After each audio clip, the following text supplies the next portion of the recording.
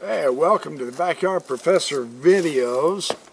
I'm going to give you the answer to what Mormonism is hiding from you right here up front right now. I've written it down, and then you'll know what the video's about, and then I will spend the remainder of the time in showing you the evidence for why this is the case.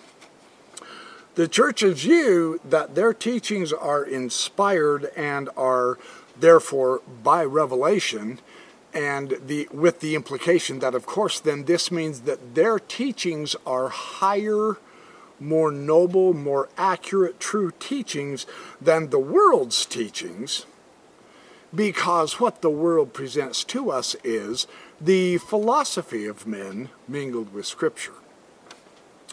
And so we need to more or less believe in what the Mormon prophets and apostles teach, by implication, because it's more true, it's higher, it's more accurate than what the world teaches. This split, this dichotomy between our inspired teachings and the philosophy of men mingled with Scripture is entirely false. The Mormonism does not want you to know is that the Scripture itself is the philosophy of men, that is, the authors who wrote those scriptures, and it too is mingled with other scripture. Nephi using Isaiah, 3rd Nephi using the Sermon on the Mount from the New Testament, etc.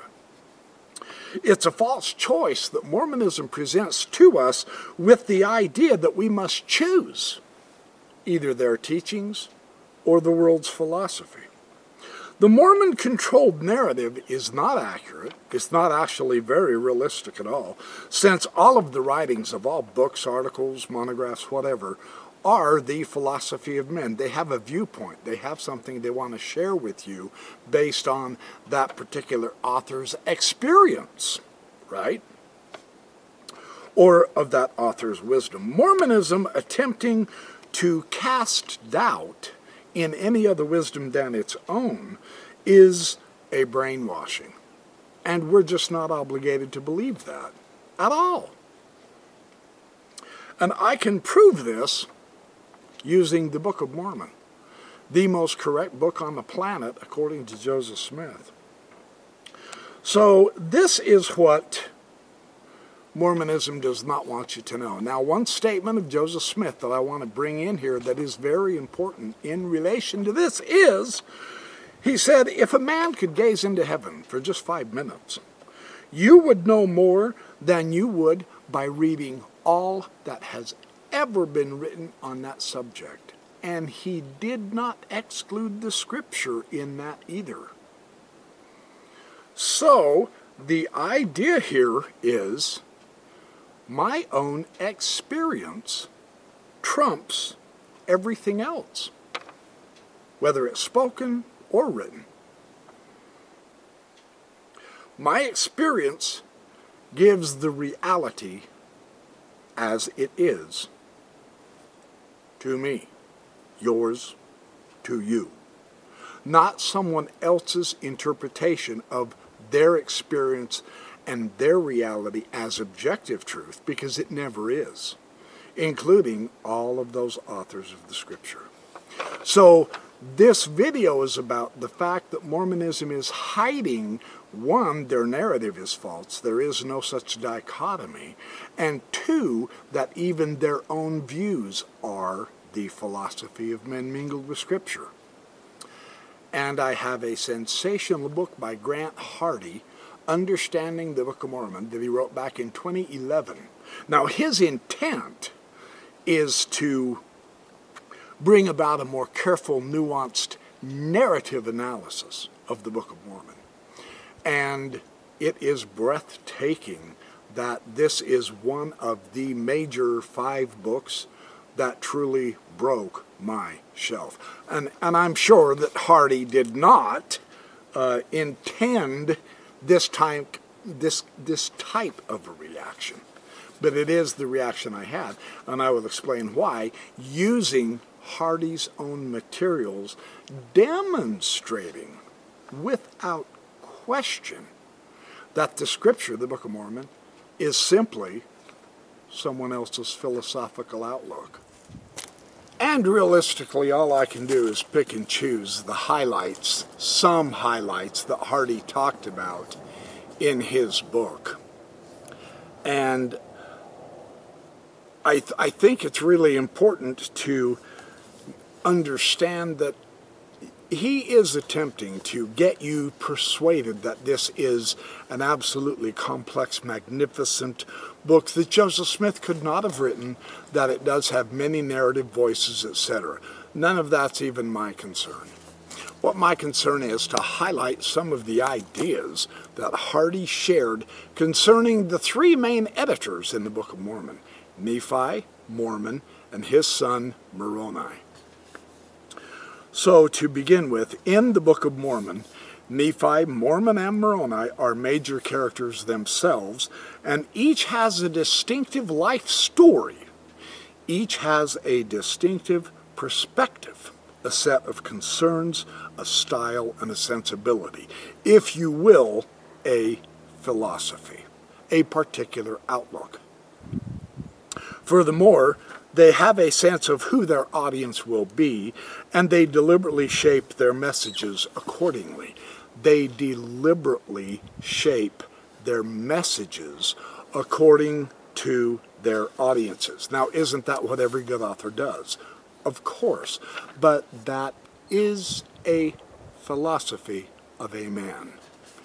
The apparent attempt to weaken, more or less take an anti-intellectual approach that the church has taken for decades now in order to lessen the influence of others' teachings besides their own. I mean, church-approved reading materials only, right?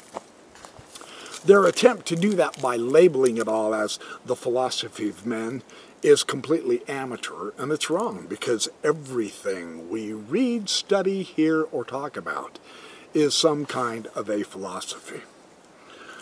So there are no independent records or authenticated artifacts from Nephite civilization that would help us get an objective reality behind the narrative. Now that's a bit of refreshing honesty, isn't it? There's nothing outside the Book of Mormon, he says. He says that in the introduction. I'm just going to skip and pick and choose the highlights that I found pertinent to show the church's narrative is not entirely realistic in any manner. Whether Nephi operates as a fictional character or as an ancient prophet, he presents a life story with a particular point of view. There you have it. His philosophy. A theological vision, an agenda, Hardy says, and a characteristic style of writing. So the scriptures themselves are not above having an agenda. They are not just a free-flowing revelation from a spectacular inspired source and presenting us with objective reality. No, it's filtered through a human who has a philosophical point of view. Definitely. So far, this somewhat grim tale has emphasized Nephi's role in his family and especially his superiority to his two older brothers. You're not going to get the whole context in some of this.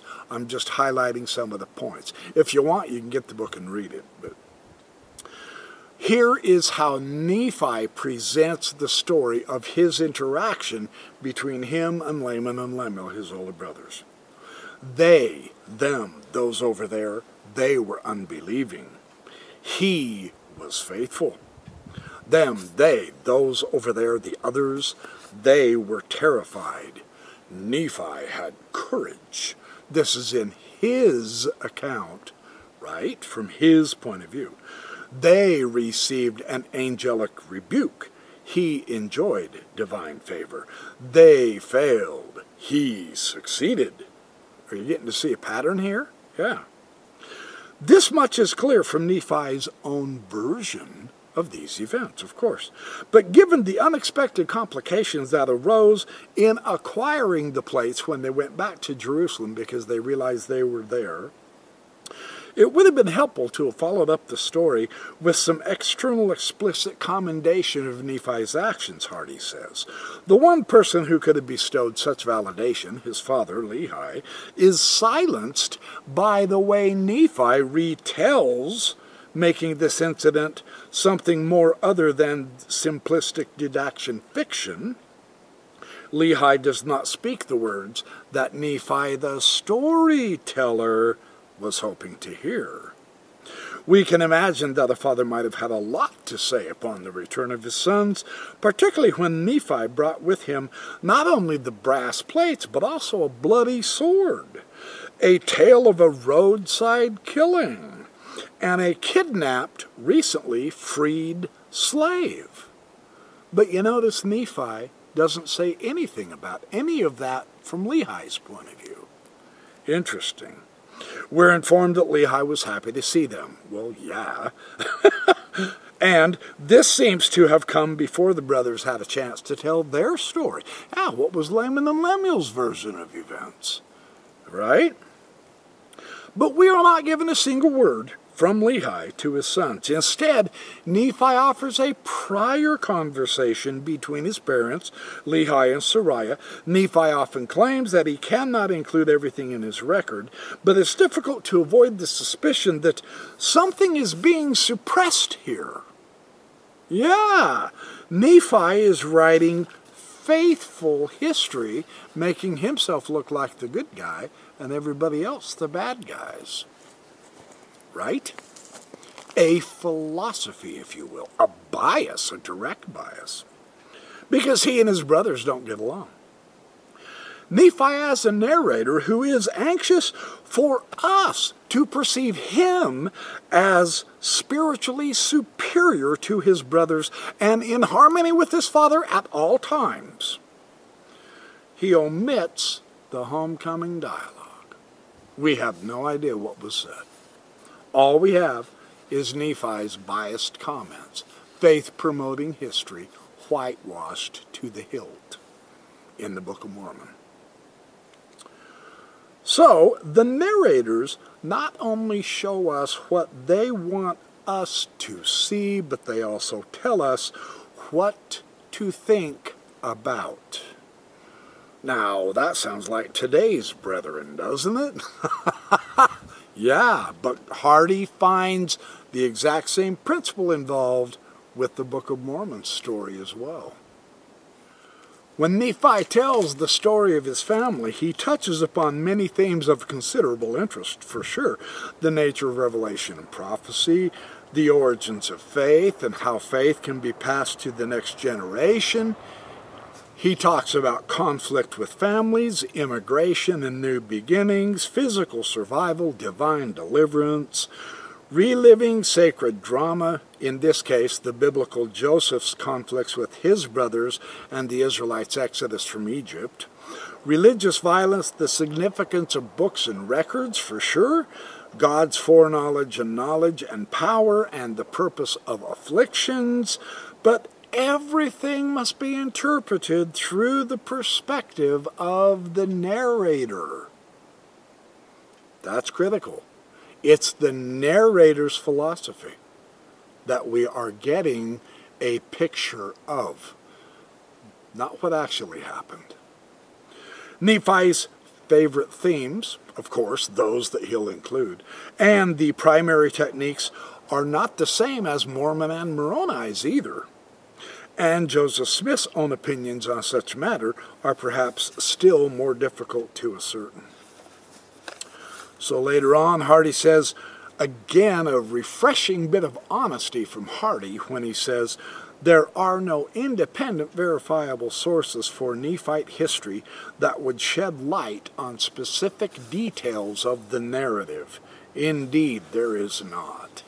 Hardy is quite honest in that respect, because he's doing a narrative approach to the Book of Mormon, which I found refreshing, far more honest than anything I've ever heard from any general authority talk or conference talk, vastly more honest than any other apologetic book ever written. Hardy really does a good job that way. In the process, unfortunately, he undermines one of the main philosophies of the church itself. the dichotomy between, oh, their knowledge is lesser than ours because theirs is just philosophy. Ours is revelation. That's a false dichotomy altogether. Anyway, the narrators have deliberately, he says this on page 32 now. I'm not giving you the page numbers, I'm skipping throughout his book. You have to get the book to read it. The narrators have deliberately shaped their characterization to provoke certain reactions in the readers. And my goodness, isn't that what Russell M. Nelson does with all of his autobiographical, phony, made-up miracle stories of everyday things he goes through? Yeah, well, Nephi's doing the same thing. Fascinating, isn't it? Like the biblical story of Joseph, for instance. The narrative of Nephi and his brothers is both a family drama and it is the founding narrative for a nation, see? So the difference here is that Nephi tells the story himself, in retrospect even, and he certainly has a very clear agenda of what he wants us to believe about him. His goal is to show the tender mercies of the Lord are over all those whom he hath chosen, because of their faith, to make them mighty even unto the power of deliverance. 1 Nephi 1:20, right? To accomplish this, Nephi needs villains. Yeah. From whom deliverance is necessary. Preferably scoundrels who themselves exhibit a decided lack of faith. And guess who he finds? His older brothers. Fascinating, isn't it? Well, in fact, his ambition is not simply to illustrate theological principles or outlines of the origins of political divisions. No, Nephi wants his readers to actually adopt his religious beliefs. And there was also a political dimension to his account, of course. Nephi carefully structured his writings to convince his own and even later generations that the Lord had selected him over his elder brethren to be Lehi's political and spiritual successor. See, that's his philosophy. That's his agenda, his bias. And that's the only voice we get in his record. Interesting. Nephi is faithful, and hence he is chosen by God. Laman and Lemuel, they are disbelieving and disobedient. Horror! Readers are not asked to analyze ambiguous situations or puzzle out moral implications, however, in Nephi's record. He gives it all to us clear cut, in his favor, of course. Although there are occasional tense confrontations, there is never really any question as to how things will turn out, because God will ensure that justice is done. Again, a philosophy, right? That is, the righteous will be rewarded and the wicked punished. And yet watching the narrative unfold along entirely expected lines offers little of the drama we expect from literature. While it may be religiously satisfying, of course, to see life presented in terms of absolute good and evil, with the former reliably winning out, of course, this is a reduction of reality rather than a representation of it. It says that on page 33. That's one of the most powerful points Hardy makes. That's what broke my shelf. Even the scriptures are not an anchor for our own experience and life and choices and hopes and prayers and fears and joys, because even they are written with a specific agenda which reduces reality that we, on our individual experience, can actually experience, which will be beyond far what we read about in the scriptures, for the reason that the church ironically outlines, because even the scriptures are just the philosophical outlooks of one particular man or woman and his or her experience. Fascinating how that works, isn't it? In the Book of Mormon, Laman and Lemuel are stock characters, even caricatures. They don't develop much, and it seems that their sole mode of communication is complaining, right? This sort of didacticism follows from Nephi's intentions, very important here. To make his points, he needs opponents who are strong enough to highlight the miraculous nature of his deliveries. Yes, it was a miracle! But reality may not be showing that at all. Nephi's agenda just wants us to see him being super-duper righteous and chosen of God. Kind of like Russell M. Nelson is doing these days. Yeah. So if Laman and Lemuel are just basically flat, two-dimensional, entirely predictable characters, it is because Nephi has made them that way. By watching him at work, by shaping his narrative, highlighting certain features while downplaying others, we gradually come to see that Nephi is a much more complex, realistic, and even moving character. But I would add to that he's much less obligating to follow or believe his philosophy as well. Hey neighbor, how you doing? Keep driving on, I'm making videos. So in the process of learning more about his character, hey, there's another neighbor. How you doing? Yeah, wave and drive on, please. I'm busy. Can't you see that? No, don't stop. Thank you. Boy, some of these people. Yeah. Here is one of the important points that Nephi does so terribly against his brothers. He flattens them out by treating them as a single unit rather than as individuals. So similar questions might arise with regarding Sam, his younger brother, a rather passive ally in the family in the family dynamics involved in all their characterizations. He's bland to the point of being a non-entity, really. Nephi never quotes a single word that Sam ever spoke. Was he really so self-effacing? Or has Nephi downplayed Sam's role in order to sharpen the main conflict between him and Laman and Lemuel?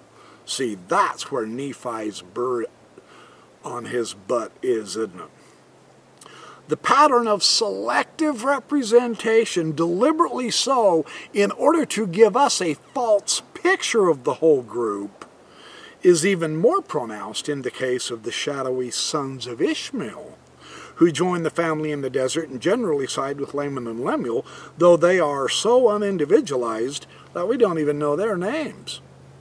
From the beginning, Nephi structures the narrative in such a way as to prevent us, the readers, from sympathizing with his older brothers.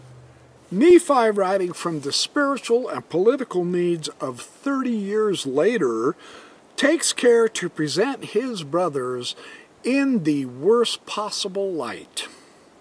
But readers can also reconstruct the story from the perspective in which Laman and Lemuel's hesitancies are reasonable, their beliefs orthodox, and their actions faithful, at least to some extent, if we so desire.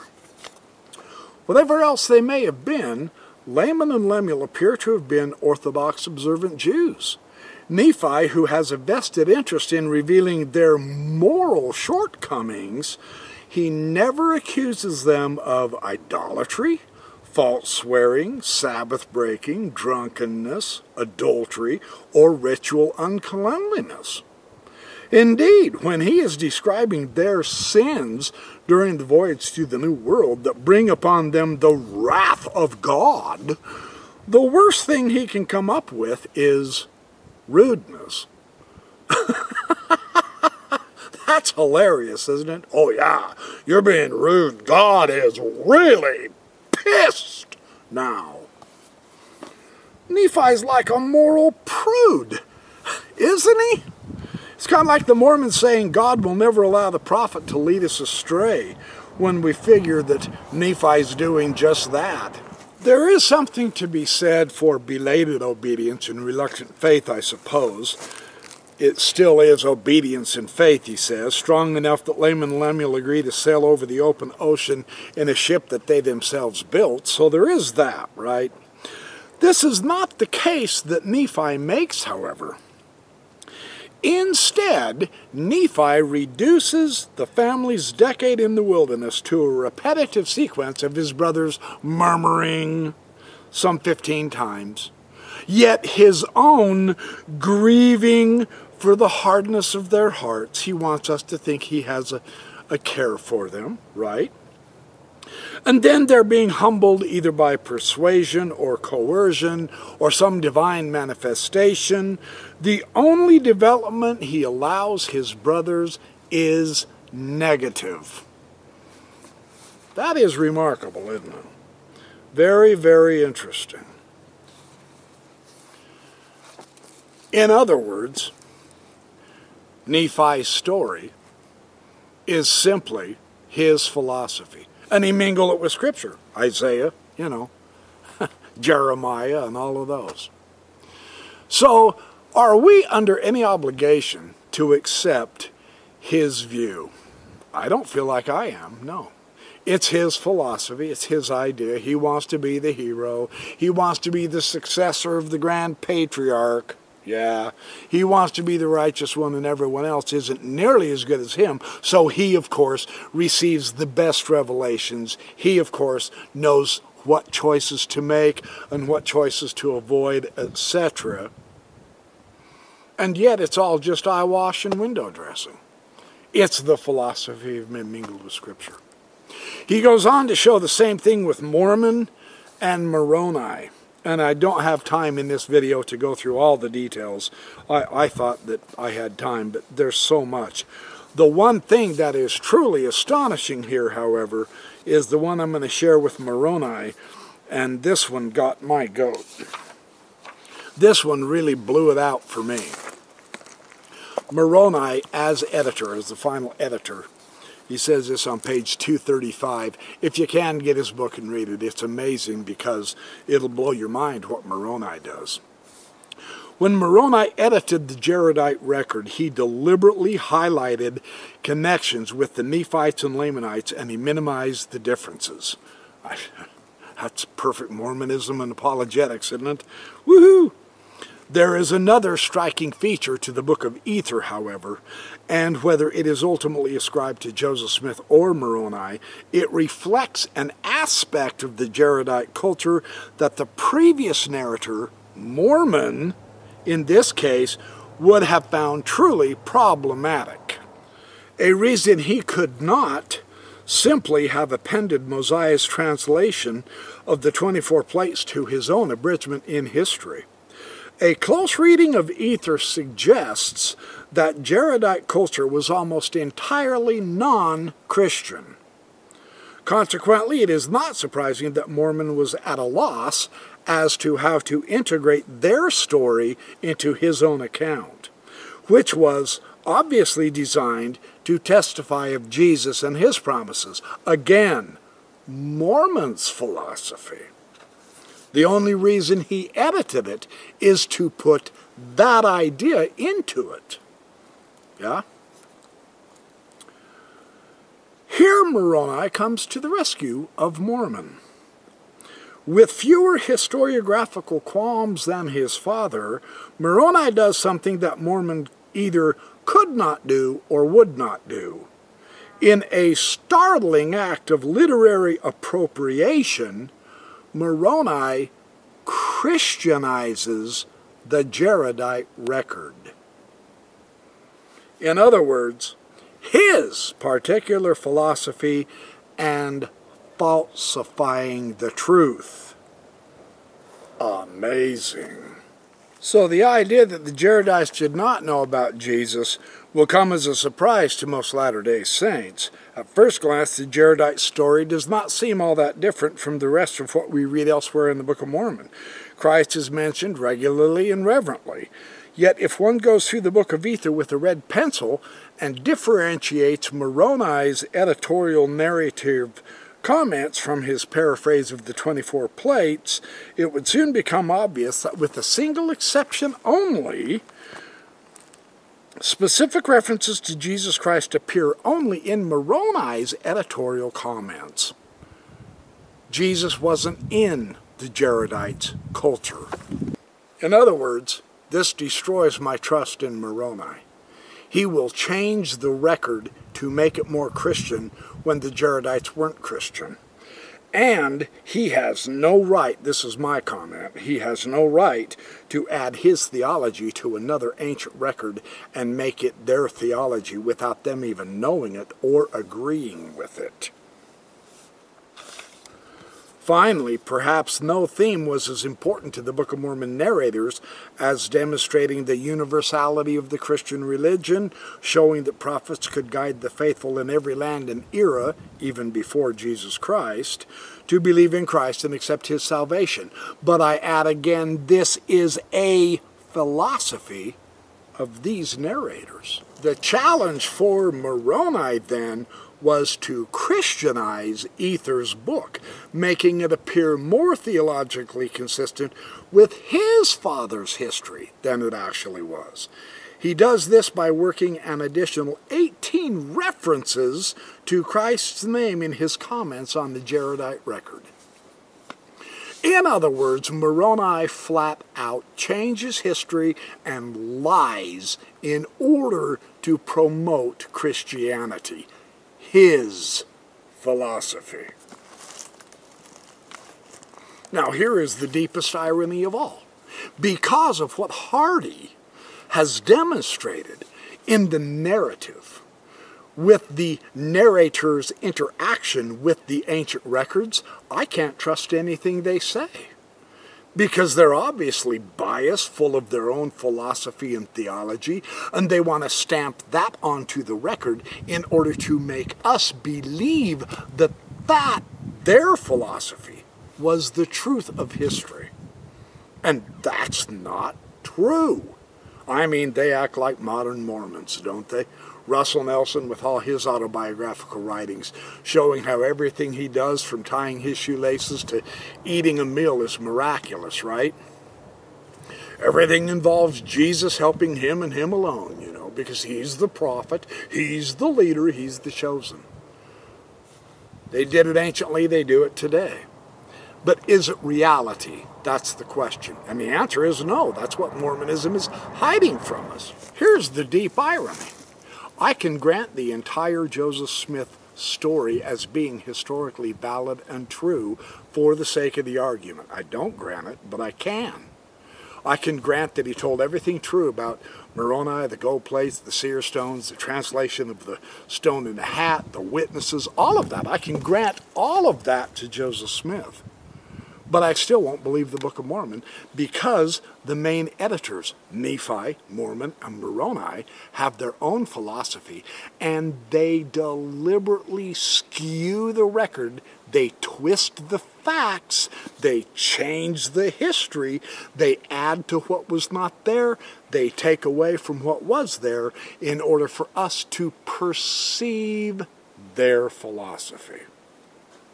So the irony that Mormonism wants to separate the philosophy of man from their own inspired utterances, beginning with the supposed inspired utterances of the Scripture, is pure baloney. That's what they're hiding from us. I wouldn't believe the Book of Mormon if absolutely all of it was historically valid. For those reasons. Because they cheat with the truth. Why does that always have to be so? Why? I just don't grasp it. You can't allow a non-Christian nation to have its own form of spirituality and truth. No, you have to stamp your religion onto it in order to make it valid. And yet your religion is a derivative religion also. Christianity is not unique and original. It simply adapted the earlier pagan mystery religions of Greece, Iran, Mesopotamia, Babylon, etc. They just changed the names of the deities and adapted all their festivals and worship modes and their sacraments, etc. Nothing in the New Testament is original. Jesus is not unique. But does he have to be? No, of course not. That was the philosophy of the Christian church that destroyed all the other religions in order to make it number one. The same thing Moroni is doing with the Book of Ether. Oh, well, it's pagan. No, that can't work. Let's Christianize it. That's bullshit history. That is immoral.